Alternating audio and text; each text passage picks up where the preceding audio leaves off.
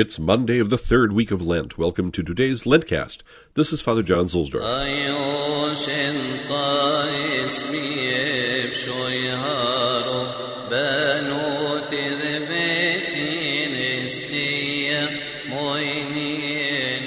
We continue our spiritual pilgrimage to the Roman stations. Each day during Lent has a special church in Rome assigned. People would gather at the Collect Church and then go in procession, singing litanies and hymns to the station church where they would have Mass. Well, today the Collect Church is at Sant'Adriano. Where? It's the Senate house of Julius Caesar in the Roman Forum. It had been a church since the time of Honorius I, who died in 638, and it was dedicated in memory of a martyr in Nicomedia. And San Marco, the station church, is the only church dedicated to this disciple of Paul and the evangelist. He had been Patriarch of Alexandria, and under the altar here are the relics of Saints Abdon and Senon, who were Egyptians. Not only that, there was a very strong Egyptian influence in ancient Rome. As a matter of fact, there was a temple of Isis that was kind of over near where Santa Maria sopra Minerva was, and that's where they found, in the Garden of the Dominicans, is where they found one of the obelisks, the one that's sitting in the back of the elephant. Anyway, I digress. San Marco is right near Piazza Venezia, which means it's close to the Capitoline Hill, in the heart of pagan Rome's religious cult area, where the temple of Jupiter Optimus Maximus was. The mark in question with San Marco is certainly Mark the Evangelist, who may have been helping in Rome, helping St. Peter.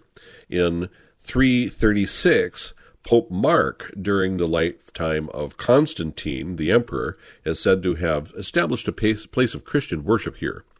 In the same year, Pope Mark died of natural causes, rather than as a martyr. You may also recall that many of the oldest churches were built in the location of houses where early Christians met, and San Marco may be a house church reaching back to the time of the evangelist. There were basilicas here in the 4th and 6th and then the 9th century, which is the basilica that survives today, with lots of renovations.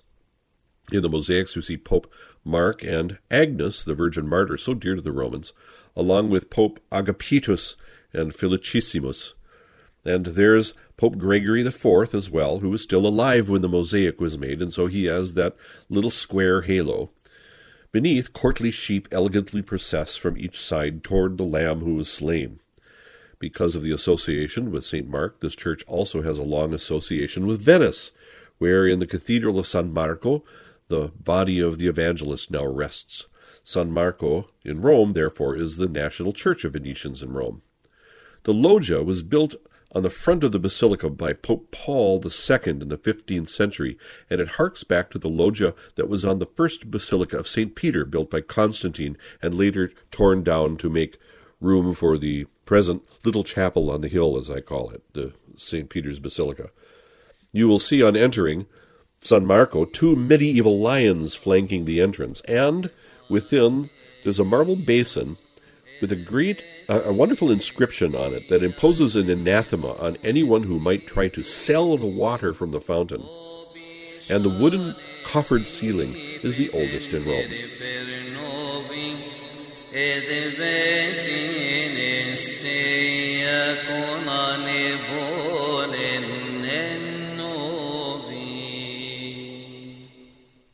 Only those people who believe in transcendent reality can pass through this life with a sure sense of humor.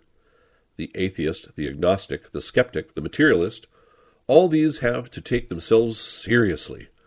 They have no spiritual vantage point on which they can stand, look down upon themselves, and see how laughable they are.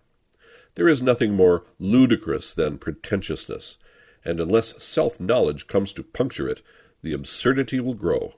Yet, if our self-exaltation is deflated without a recognition of the mercy of God, who can lift up the sinner, then it may beget despair. God is required for cheerfulness. Fulton Sheen.